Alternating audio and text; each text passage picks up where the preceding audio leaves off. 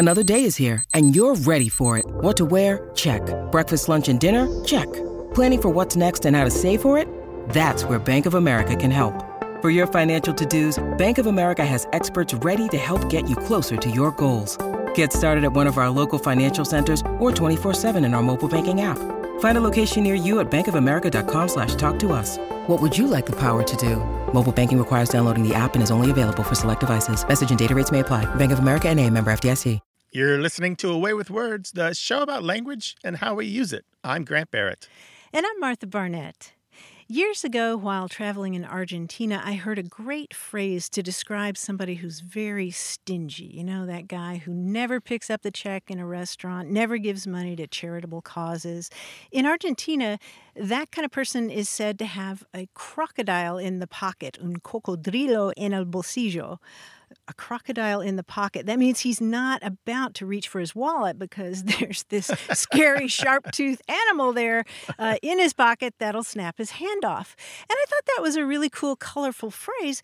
And I was reminded of this the other day because I just learned that in France, a stingy person doesn't have a crocodile in his pocket. Instead, he has oursins. He has sea urchins in his pockets. And you're not going to want to reach in there because, ow. And so I started digging around, and it turns out that in various countries, there are various dangerous animals in the pockets of stingy people. In Brazil, sometimes you would say that there was a scorpion in somebody's pocket, or in Serbia, it's a snake. All preventing you from getting in there to take out your money. Yeah, don't blame me. My father, who passed on a couple of years ago, was very careful with money, let's say. And I always used to say that he was so tight with money that he squeezed a nickel till Jefferson screamed. Oh, that's the polite version. Oh, well, we know that there are people in your life that you love, but there's something about them that just deserves a colorful phrase. Share them with us, 877-929-9673, or email words@waywardradio.org. Hello, you have a way with words. Hey, this is Audrey, and I'm from Fort Smith, Arkansas. Hey, Audrey, welcome. Hi, Audrey. Welcome to the show. Thank you. I was calling because I have a question about the phrase East Jesus Nowhere. And kind of my story about how I realized it was a weird phrase. I'm originally from Arkansas, but I work as a traveling speech therapist. And I've done jobs in California and Massachusetts, and I'm on my way to Florida right now for my next job. But when I was up in Massachusetts, me and some of my coworkers were talking about, where I would go next and how travel therapy works. And I said, well, if you're willing to work out in East Jesus Nowhere, then you can make a lot of money. And they all started laughing at me. And they were like, I've never heard that before. And I kind of brushed it off. I thought maybe it was like a regional thing, like from Arkansas, even though I don't feel like I usually have a Southern dialect. And we kind of talked about, well, what do you guys say? And one of the guys said he would say something like East Overshoe or just call it the middle of nowhere, something like that. So I was like, okay. So later on, I was thinking about it, and I was like, no, I got that from the movie Juno. I remember the mom in Juno says, oh, they're out in East Jesus Nowhere. And so I got curious, so I did some Googling, and the first thing that came up was a link to a Reddit page talking about how Billy Joe Armstrong, the lead singer of Green Day, had written a song called East Jesus Nowhere, inspired by the line in Juno as well. So then it got me wondering, was that a phrase before Juno, or did it come from Juno? And then I was like, I know who to call. So East Jesus Nowhere is just this vague, faraway place that is hard to get to. Yes, exactly. You could be like, oh, they live way out in East Jesus Nowhere, like they live in the middle of nowhere. Yeah, hard the to get sticks, to the kind of boondocks. Yes. Oh, and I liked the other one you mentioned too, East Overshoe. Yeah, I had never heard that before. I was like, I've definitely not heard that one. It's near West Galoshes. Yeah. Oh, yeah. These both have a history, and I've got a few more to throw in there in a minute. East Jesus goes back to at least the 1940s.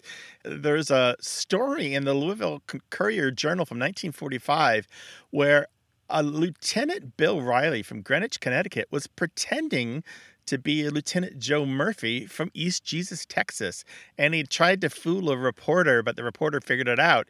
And the reporter asked him, she said, why were you pretending to be this Joe Murphy, this Lieutenant Joe Murphy? And he says, well, for years, I've been sending postcards from all over the country to a non-existent Joe Murphy in a non-existent East Jesus, Texas.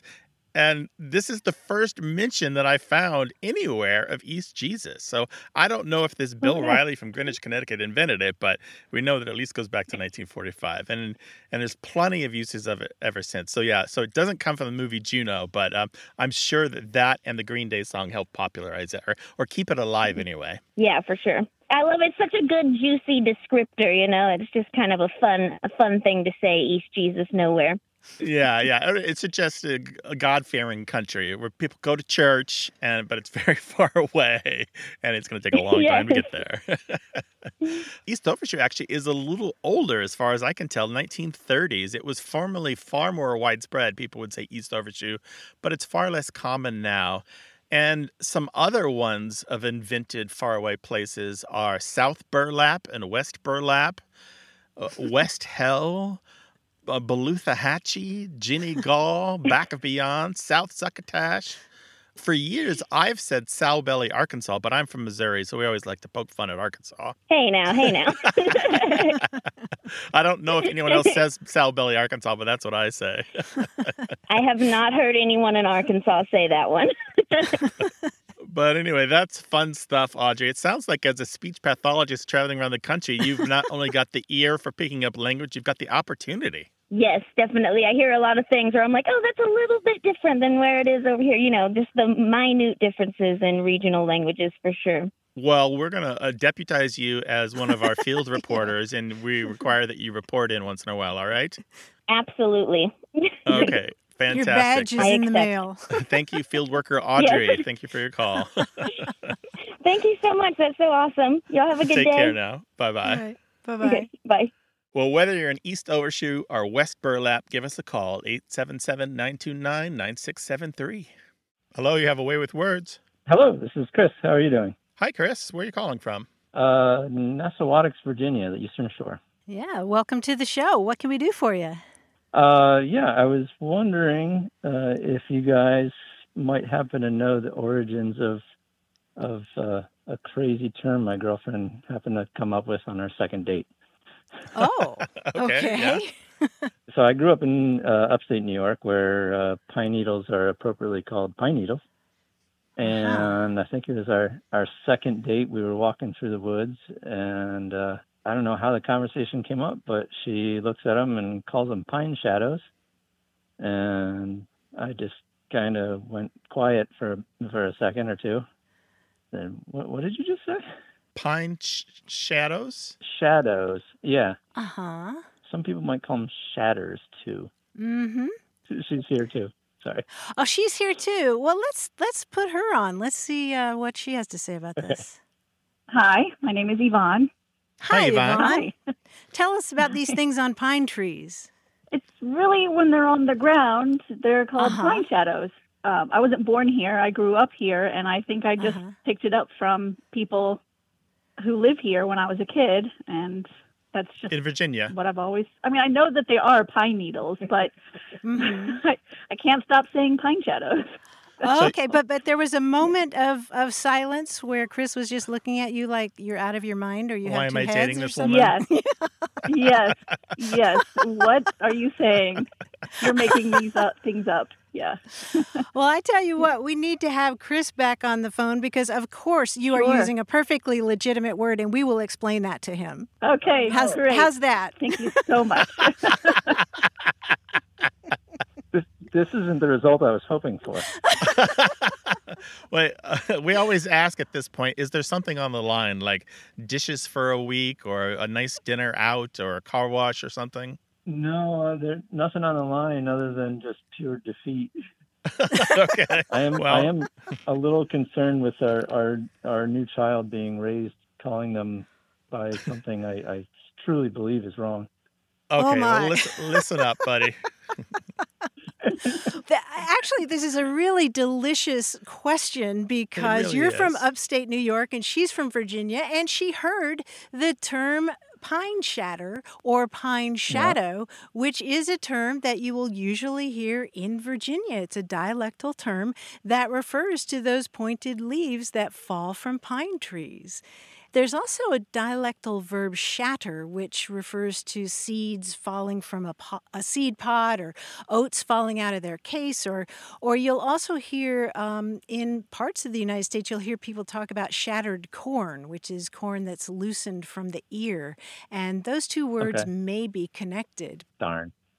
Yeah, but it's a cool phenomenon what happened here. So the shatter, shatter, is sometimes pronounced as if those T's or D's, shatter, and the word shadow is sometimes pronounced as shatter. So those two shatters can sometimes be mistaken for each other. So pine shatter can be mistaken as pine shadow. And besides, the way the leaves fall, the way the needles fall, does look like a shadow of the tree. It really does look like a pine shadow. Her mother uses that alternate shatters. Yeah, pine shadows. Yeah, it's a real thing that's been chronicled by dialect researchers and been mapped out even. So how about that, Chris? This is the worst news ever. Well, congratulations on the child who will be speaking a proper Virginia dialect. Oh, thanks. Y'all are adorable. You got to call us back again sometime. give Yvonne a kiss and a hug for us, and thanks for calling, all right? Will do. Thank you very much. Bye-bye. Take care. Bye-bye. What are those little linguistic disputes that you have in your house that are never quite resolved? And maybe you have fun battling your partner. Maybe it's just a little teasing here and there. Hey, let us get in on the action. 877-929-9673.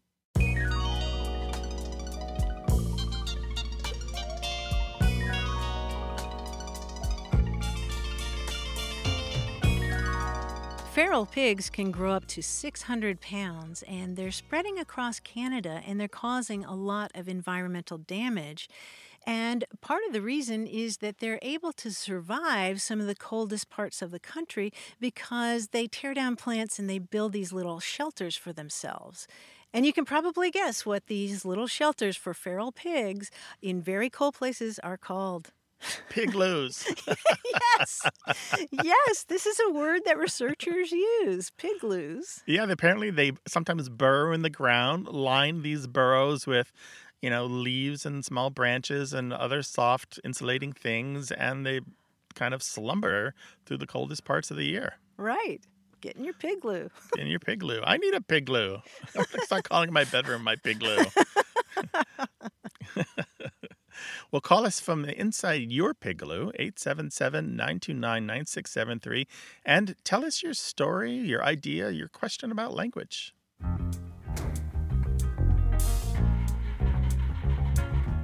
This show's about language seen through family, history, and culture. Stay tuned for more of A Way with Words.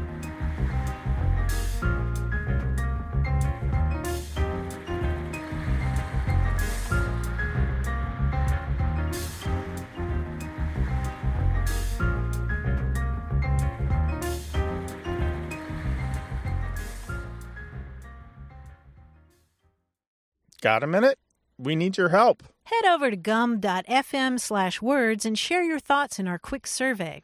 Your feedback matters. It's the backbone of our show's success. Thanks for making our show even more successful. That's gum.fm/WORDS. Thank you. You're listening to A Way with Words, the show about language and how we use it. I'm Grant Barrett. And I'm Martha Barnett, and joining us now is that mystery wrapped in an enigma and a T-shirt and jeans. Our quiz guy, John Chinesky. Hello, Martha. Hello, Grant. It is so great to be here with you guys again. I've got a quiz for you today, something we've done before I think you guys like. It's called Common Bonds. Oh, yes. I'll give you 3 things, and you tell me what they have in common. Oh, boy. There's lots of names for these. If you've ever played the board game Tri-Bond, same thing. Or if you're a fan of the UK game show Only Connect, same thing. When I host pub trivia every week, it's typically our last round. I call it Common Bonds. For example, if I said a report card, USDA inspected beef, and an incline, you would say... Grades, yes, we've done that example. So here are the actual clues, 3 each. Here we go. Number 1, 10 con pen. T-E-N, 10. No. Oh. T-I-N. T-E-N-N. Oh. What? These are stated These are abbreviations. old state abbreviations. Oh. Yes, 10, con, and pen. 2 N's on each. Yes. Let's try this one. Mirror, liar, Corinna. Oh, they're Corinna. words that are reduplicated to come up be names or famous expressions. Corinna, mirror, and liar. Names of movies, actually. Yes, they are all movies. Yes, well done. Mirror, liar, Corinna. How about this one? Number, judge, proverb.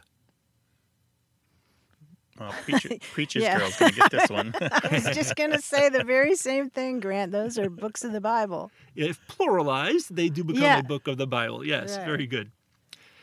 Number, strain, air.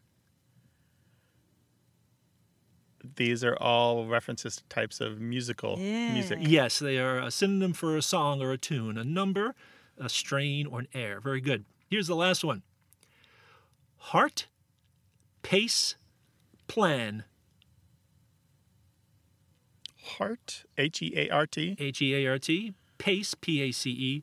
Plan, P-L-A-N. Heart, pace, plan. You know, I'm a plan maker.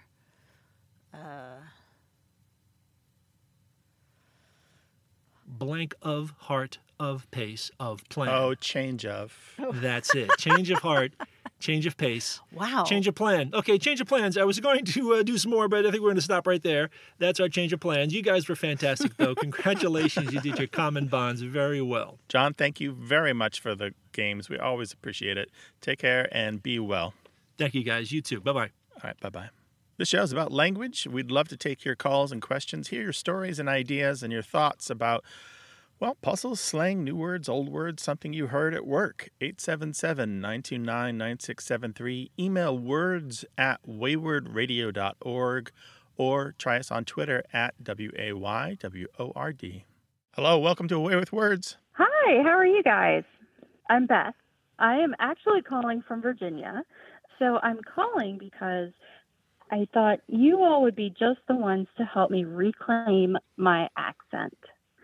So I grew up in Tidewater, Virginia, which was kind of a unique area because it was settled fairly early on by the British colonists, and it was pretty well isolated up until maybe the early to mid 20th century. So there's this kind of regional accent that seems to be pretty specific to this area. I moved actually to the Midwest a few years ago, and one of my colleagues there said to me, "Oh, I'm surprised. I thought you would have a Southern accent, but you sound like you've lived in Illinois all of your life." I wasn't sure how to feel about that. I mean, I don't think she meant it in any specific way, but I was kind of like, wow, I wish I did have an accent. I wish you could kind of tell where I was from. I would love to get back some of those sounds I heard growing up. Mm-hmm. So, Beth, what were some of those sounds? Can you put it on if you need to? A little bit I can, but just as some examples, house is more typically house. Mm-hmm. Of is more of a of, like an AHV sound instead of an OV sound. Mm-hmm. I'm a little bit homesick living in the Midwest, and I just kind of would like a little piece of home with me and a little, I don't know, a little bit of my identity. Are there people back home who still have that accent? A very few people, mostly maybe my grandparents' generation, born in maybe the 20s or earlier. So there are not a lot left. So those who do have the accent are few and far between. How does somebody reacquire their accent? Well, a couple ideas. Well, one, obviously going back home on regular visits is a way to do it. We get a number of calls and emails every year from people saying, like, you know what? It's so strange. When I go back to where I'm from, it doesn't take more than a couple hours, and I sound like I used to. I pick it all right back up. And so that's one thing you could do, Beth. Another one is the Dictionary of American Regional English has put its tape recordings online. These are recordings that they made for decades as their field workers traveled across the country interviewing people and recording their words and their ways of speaking. And you can find those at the University of Wisconsin Library site. We'll put a link on the show notes. Or you can just Okay, Google great. Dictionary of American Regional English Fieldwork Recordings. If you do a search for Virginia, you will come up with several pages of results. So you can hear people. And since many of these recordings were done decades ago, you're very likely to hear exactly the kind of voices that you're remembering, that you're nostalgic for. Oh, I would love that. I would love that. What a great idea. Okay. It That is is hard, though, lovely. isn't It it? is. It is hard. It's Because very hard. because you tend to talk like the people who are surrounding you, and if you're not around people with that accent, I mean, it must be weird if you ever run into somebody who does have that accent, right? It's like the hairs on the back of your neck just stand up, don't they? I have been known to introduce myself to people who I think speak in a similar way, and just kind of try to interrogate them a little bit, like, oh, where are you from, and see if we have any connections. And that leads Yeah. me to my other bit of advice for you. That's actually a really good approach. I want you to think about another you, somebody 2 or 3 generations further down the line who themselves may be nostalgic for your voice and the way that you sound.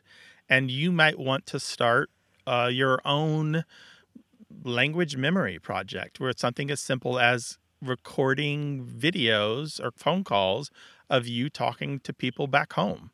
Anybody, it could be schoolmates or old teachers or just folks that you know, getting that stuff on tape and asking their permission to save it and store it so that 30, 50, 80 years down the line, somebody else will consider this a language treasure.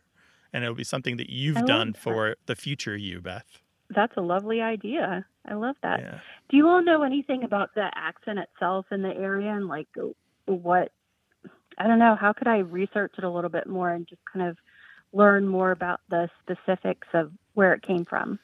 Well, we mentioned the Dictionary of American Regional English. Yeah. It is available online. Many libraries have subscriptions, so you might check your local library, or if you still have university library privileges, check there. But they allow you to search by region, and those will give you a little bit of idea of some of the lexis and some of the pronunciations used in each one of these regions. Another thing that you can do, and I know this sounds weird, but go back and read old newspapers. You will be surprised how often, like, the letters to the editor or the recipe column or the sports pages will just start ringing some bells for you because the cadence of the writing will remind you of the spoken speech. That sounds like a lot of fun, actually. It can be. And if you search for family names, you may be surprised what you find. When I search for my family names in newspapers, I find like garage sales that they held, or the time that my brother and sister won a T-shirt at a mall, which I didn't remember until I found it in a newspaper. You know, it's just like dumb stuff, but I'm like, hey, that's my family. Yeah. You got to love a small town newspaper. And so much of it is sound. I mean, I'm looking on YouTube right now for Tidewater accent, and there are all these little clips of a TV spokesman with a Tidewater accent is the first one that pops up.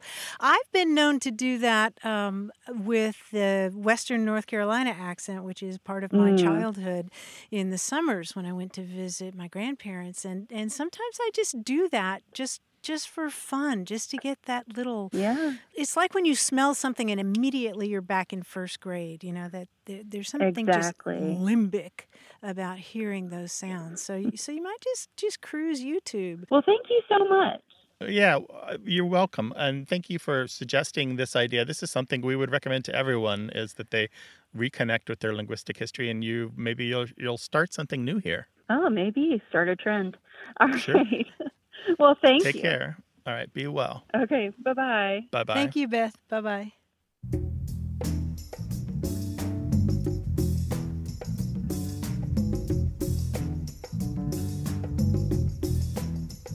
We asked folks for stories about how their nicknames came about, and we got some great responses. Joanna Schlegel from Cape Cod wrote to say, when we were kids, my sister Jennifer was writing her name in block letters, all caps, but she omitted the support on the final R so that it read Jennifep.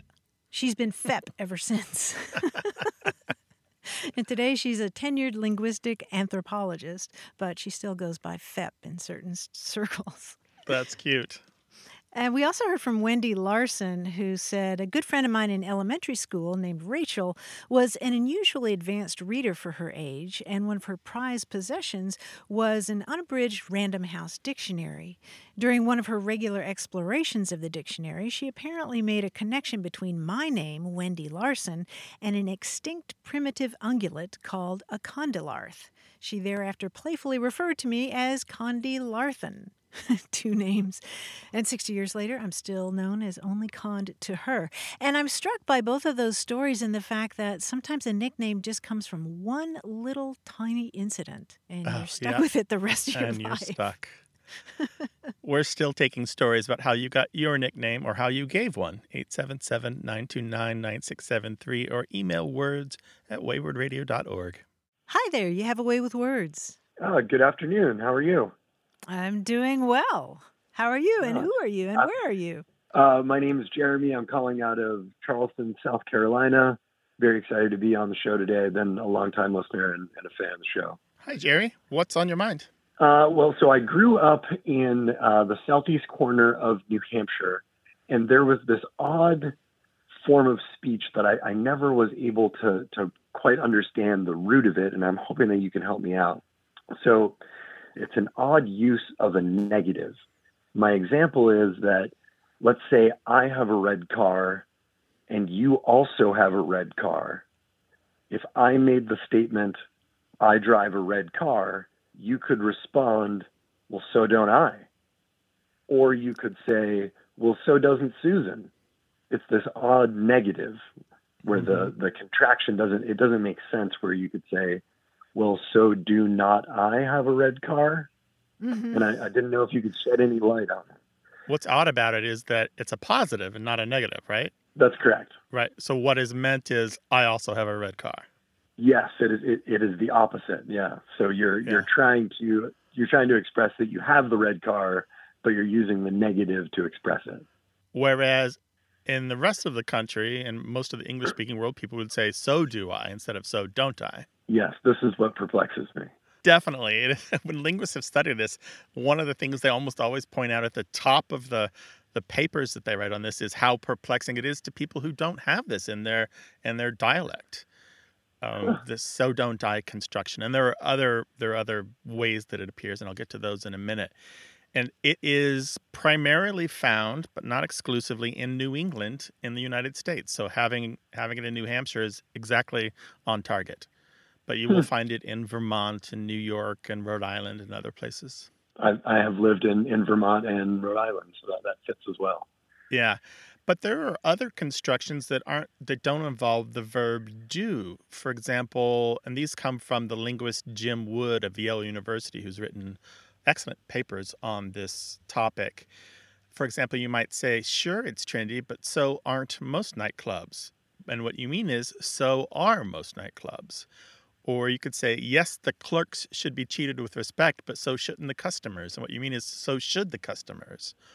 And all of these are curious because they just sound wrong if you don't have them in your dialect, and they sound perfectly fine if you do have them. But it's not the only place in English where we mean a positive, but we use a negative construction. For example, we say, well, don't you look pretty? When in fact we're saying you do look pretty. Right. Mm-hmm. Or we say, aren't they lucky? Oh, I follow. Yeah, I never connected this before. They are very lucky. Or wouldn't you like to know? It means you would really like to know. So it's very similar to those. And so these semantically negative sentences are all positives. And interestingly, it can work the opposite as well. You can have sentences that have one negative marker or even no negative marker at all, but they're actually positives. For example, you can say, like he would know anything about it, meaning he doesn't know anything about it. Like that's a negative, but there's no negative in the sentence. How does that work? And so when we start to look at these other examples, the so don't I starts to fit into this pattern. We go, Oh, so it's not really this outlier. It's only an outlier because in this one dialect, this particular construction exists where it's not part of the whole set that the rest of the mainstream English uses. And do you find that those other forms of the negative are also typical in New England? No, they're widespread. Oh, they're widespread. Okay. Yeah. Well, but the so don't I is really, really localized. Yeah, the so don't I is localized. Is that what you were asking? The so don't I is in New England. But when we talk about don't you look pretty or aren't they lucky, that's national or even international. That's all of English has that. Right. There's something in there which is, there's kind of an implicit question-answer pair with the so don't I. So what's happening is what is understood is when you say so don't I is, do I not? I do so. That's kind of what's happening with the so don't I. So I have a red car. And then the other person says, do I not? I do so. That's kind of what the so don't I is saying.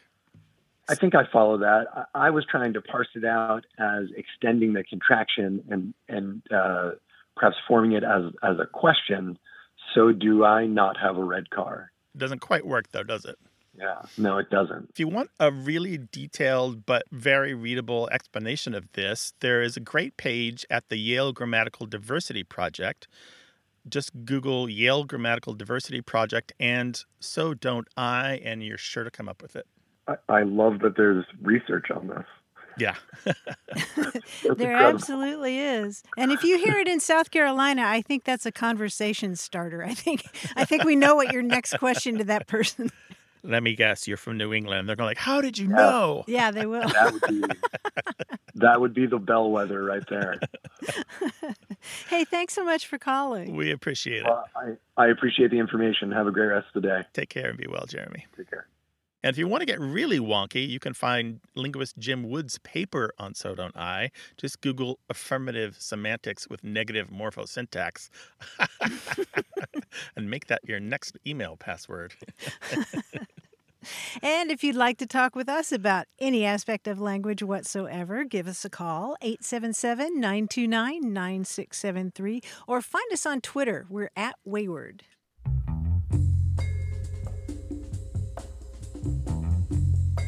More about what we say and why we say it. Stick around for more.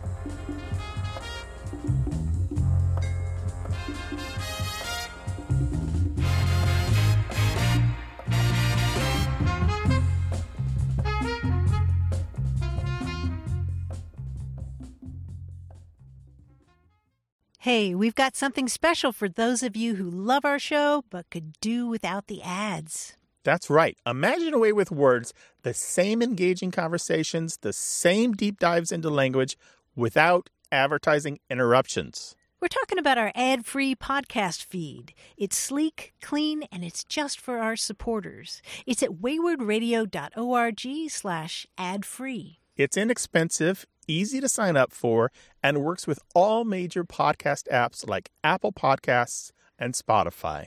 It's an affordable way to support the show and get a seamless listening experience. And if you're feeling generous, why not give a subscription to another Away with Words fan? That's waywardradio.org/ad-free. Sign up today. Your support means the world. waywardradio.org/ad-free. Thank you. You're listening to Away with Words, the show about language and how we use it. I'm Grant Barrett.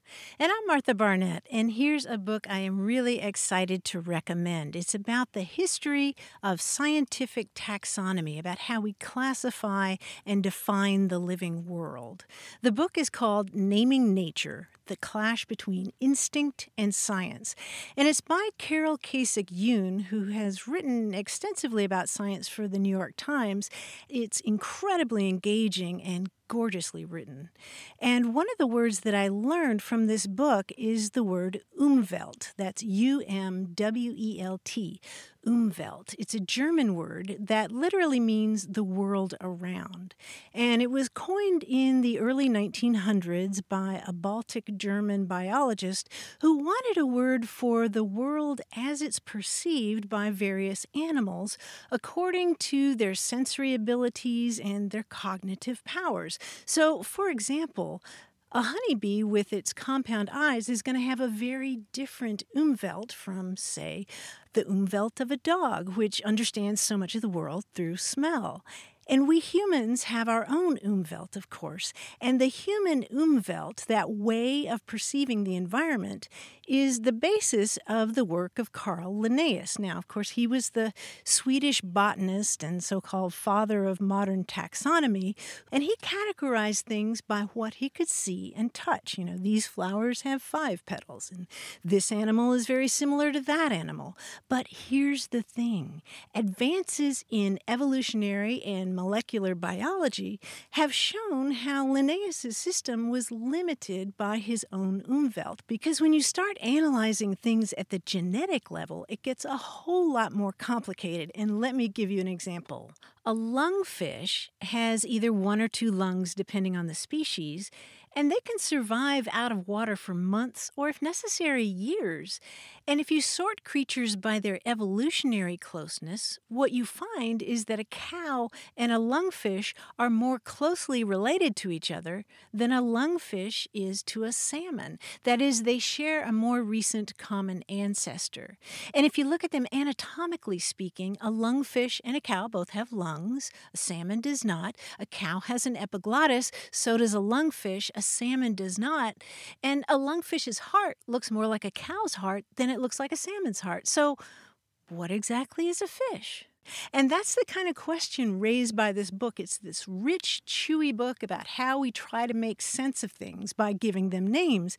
And it's about how we divide up and impose some kind of order on the world, or try to, which of course is what we do with language. So I really think you'd dig this book.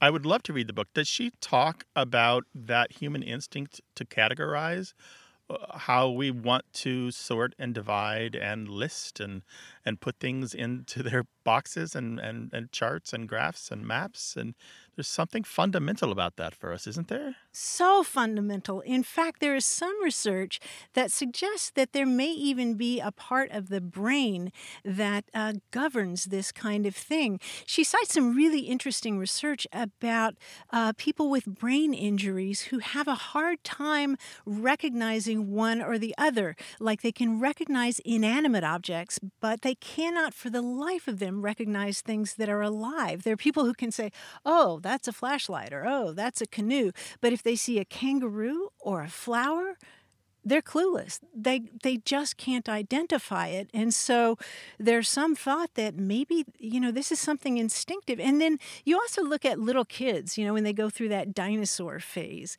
A lot of times they aren't making up stories about the dinosaurs. They're categorizing them. They're naming them. They're all about the names and the different characteristics of those dinosaurs. So don't get me started. Just read the book.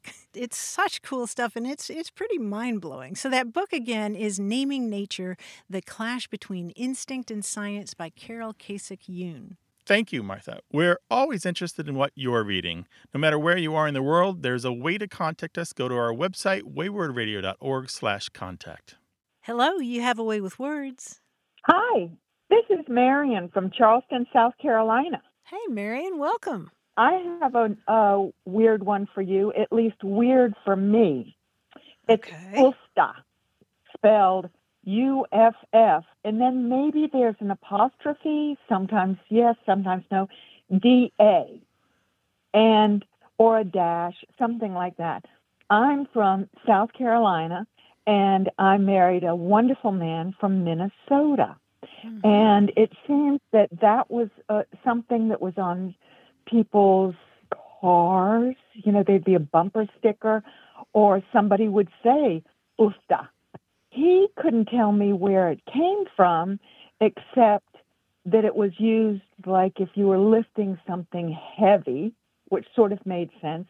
But it also was used sort of an expression of that's life or something. So that's my word, Uffta. Uffta. And do you use it yourself? Me? No. Yeah.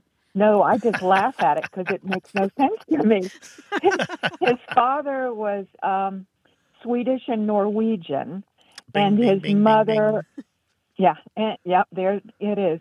And they are from Detroit Lakes, Minnesota. which the closest town is Fargo, North Dakota. Well, Marion, the magic word that I rang the bell for was Norwegian, because this is originally our Norwegian expression. And it's used pretty much as you say, as an expression of general purpose expression, surprise, or I can use it like wow, or gee whiz, or ay caramba, or oy vey. It's just kind of it's the multi-tool of the language. It just got a lot of places that you can just drop oofda. Like oofda, the traffic is ridiculous. And that's sort of how it's used, or on a bumper sticker, just to show that you know what it means and maybe nobody else does. It is especially common in Minnesota and Wisconsin. And our listeners there have heard this a lot. They know it very well. It might be strange to the rest of the country, but like you say, it's on T-shirts and bumper stickers, and it's incredibly common there. It's just something they know as a local expression. They're known for having that word as part of their vocabulary. Is its origin in Norway, or it's just Norwegians that sort of it's Norwegian. It's from Norwegian. Now, current Norwegian speakers don't use it, but originally it was from Norwegian. I mean, it's not common. It's not something you would usually say. You would sound like a weirdo if you used it in regular everyday Norwegian in Norway, as I've been told by Norwegians. They might understand it, but it's just not an everyday. It'd be like somebody saying "alas" today, as an interjection. Okay. We just wouldn't do it. Alas, alack. Right. Yeah. Yeah, that sounds great. I'm so glad, because I know the word, but it just didn't. It made sense when it was used, but not really. Not really. Particularly if you're lifting something heavy. I mean, I can absolutely hear that. That might help a little bit, don't you think? It's very context sensitive, Sometimes it's about disgust or negative things. Sometimes it's about surprise and delight. It just really depends where the conversation's going. Yeah.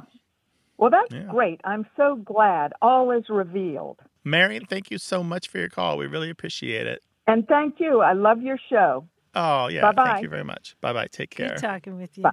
Give us a call, 877-929-9673, or send those language stories to words@waywardradio.org.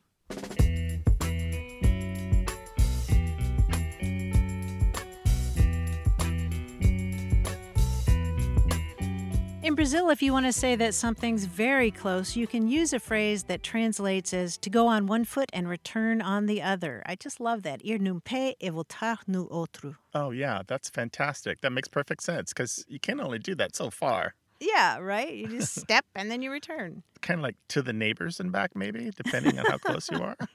Or the next room. Email us words@waywardradio.org. Hello, you have a way with words. Hi, this is Alan Teeley. I'm calling from Omaha. I was talking to my daughter the other day, getting groceries, and I told her that I'm finally glad that she's old enough to start to human. And that got to me thinking about other times that I've turned nouns into verbs. Most prominently Jenga and adulting. And I was wondering if there was other examples of it going way back when, or if it's something recent coming out of like meme culture and the speed of information nowadays. Oh, yeah, that's a great question. Let me ask you, just out of personal curiosity, because I have a 14-year-old, how old should someone be when they're ready to human? Oh, probably about 8 to 10, something like that. Okay. Old enough to open doors and carry groceries in. Very good. Yeah, and to think of it themselves instead of being told. Yep. Okay, good. But I like Jenga as a verb, right? You Jenga the moving boxes in the truck, or you Jenga the groceries in the cabinet, something like that. And hope they don't all fall, huh? Yeah, exactly. I like that too. What we're talking about is changing a word's part of speech. We're talking about turning a noun into a verb, and this is called denominalization, which is a type of conversion that creates a denominal verb. But it's commonly called verbing, so let's just use that. And there's a famous Calvin and Hobbes comic strip where Calvin tells Hobbes, I like to verb words, and the summary is verbing weirds language, and it does indeed. But this has been going on in English since English was English. It's one of the most common ways that we make new words, where we take nouns and we make verbs. And it's something that's really characteristic of English because not all words can do this. Our nouns don't have inflected endings. That is, except for adding an S to make them plural, typically our nouns don't change very much, no matter what else is happening in the sentence. Whereas other languages, the nouns may change depending on what else is happening in the sentence, even beyond things like plural. So there was a great book that Martha and I have talked about on the show before called The Prodigal Tongue. Linguist Lynn Murphy did a sample of entries from the Oxford English Dictionary for that book. And she estimated that about half of the verbs in her sample were verbs made from nouns. And so that's a very large number of words in English where verbs were made from nouns. I think, Alan, if we were to do a complete survey, the number would probably be lower, but it's still going to be a very large number of everyday verbs in English come from nouns. So, for example, we're really glad, Alan, that you phoned us. Yeah. Did you have to elbow somebody out of the way to do it? Well, I did have to stop coding, so. You had to stop coding. There you go. Very good. There you go. In her book, The Prodigal Tongue, Lynn Murphy has two really great examples of words that have made the round trip from noun to verb more than once. And one of them is the noun caterer, someone who provides food for a party. Caterer comes from the verb to cater, which comes from a noun cater, which is a person who cated, which is from a verb to cate, C-A-T-E, which means to dress food. Another example Lynn Murphy gives is the verb to impact. The verb meaning to press in became the noun impact, meaning an impression, which became the verb to make an impression. In any case, so this is a very ordinary way to make words in English. It's incredibly common, and there's nothing modern in particular about it. Oh, cool. I imagine with time, then, adulting will just be ubiquitous to everybody then. It might fade. It still has the tinge of slang about it. There have been a couple great studies about nouns turned into verbs, and one of them noted that in many cases, most successful verbs that were made from nouns are physical things. So parts of the body, for example, are very successfully turned into verbs. You hand somebody something. You leg it down the road. You thumb a ride. You thumb a ride. You back into a space. There's just many of these. Well, cool. Yeah. All right. Thank you very much for your call, Alan. Give us a call sometime if you want to interrupt your coding. Will do. Thank you much. All right. Take care now. Bye-bye. Yep. Bye-bye. 877-929-9673.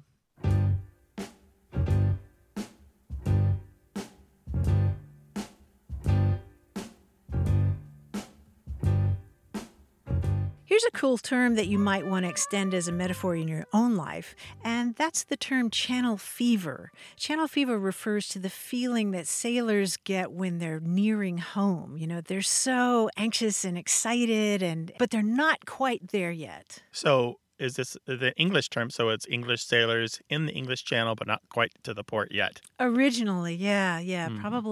Probably arose during World War II, you know, coming back across the channel and seeing those white cliffs of Dover or something. Channel fever. Channel fever. When anything is almost over, you know, you're experiencing that channel fever. Yeah, we've extended the term senioritis in our house for that. Ah, there you go. Right. Senioritis is when you're in high school and you're almost done and you just don't care about grades or class or anything. You're about ready to graduate. So you could have senioritis for almost ready to depart for a big trip. You know, that's senioritis for the trip. You're ready to go. Ready to go. You just even though it's days away, you're not paying attention to what you're doing because your mind is already at the destination. 877-929-9673.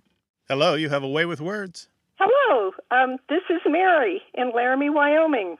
Hello, Mary and Laramie. How are you doing? Well, I am hoping that you all can give me some information with regard to a term that my mother, who was from Fort Worth, Texas, used frequently, and that term is possible bath, as in take a possible bath, as opposed to a tub bath or a shower bath. or a bed bath or a sink bath, a possible bath. And what do you think she meant by that? Well, in our family, it meant taking a bath in the sink and just washing off the smelly parts of the body, as in the one foot in the sink, the other foot in the sink, under the arms, etc., etc. So that's what she meant by it. But I never could understand the meaning of the word possible. And I have only heard it in my lifetime coming from the mouths of Texans. Well, the expression is pretty straightforward. There's a saying that first you wash up as far as possible, and then you wash down as far as possible, and then you wash your possibles. Okay. That is really interesting. Well, Mary, you're going to love this. It's not just Texas. In fact, if you take a look at James Joyce's 1922 novel Ulysses, there's a description of a possible bath in there. Oh, for heaven's sakes, that's amazing. How about that? One of the characters talks about how she washed up and down as far as possible, and somebody else says, well, did you wash possible? I love it. Oh, thank you. Yeah. It's also in Maya Angelou's wonderful book, I Know Why the Caged Bird Sings. Wash as far as possible, then wash possible. Very good. Well, thank you so much for doing the research on that. We're always glad to help. Thank you so much for your call, Mary. You bet. Thank you. Thanks, Mary. Bye-bye. Bye. What is the euphemistic or refined speech that you use to talk about difficult or awkward things? 877-929-9673. Email words@waywordradio.org or tell us on Twitter @WAYWORD. Thanks to senior producer Stephanie Levine, editor Tim Felton, and production assistant Rachel Elizabeth Weisler. You can send us messages, subscribe to the podcast and newsletter, and catch up on hundreds of past episodes at waywordradio.org. Our toll-free line is always open in the U.S. and Canada, 877-929-9673, or email us words@waywordradio.org. A Way with Words is an independent production of Wayword, Inc., a nonprofit supported by listeners and organizations who are changing the way the world talks about language. Many thanks to Wayword board member and our friend Bruce Rogo for his help and expertise. Thanks for listening. I'm Grant Barrett. And I'm Martha Barnett. Until next time, goodbye. Bye-bye.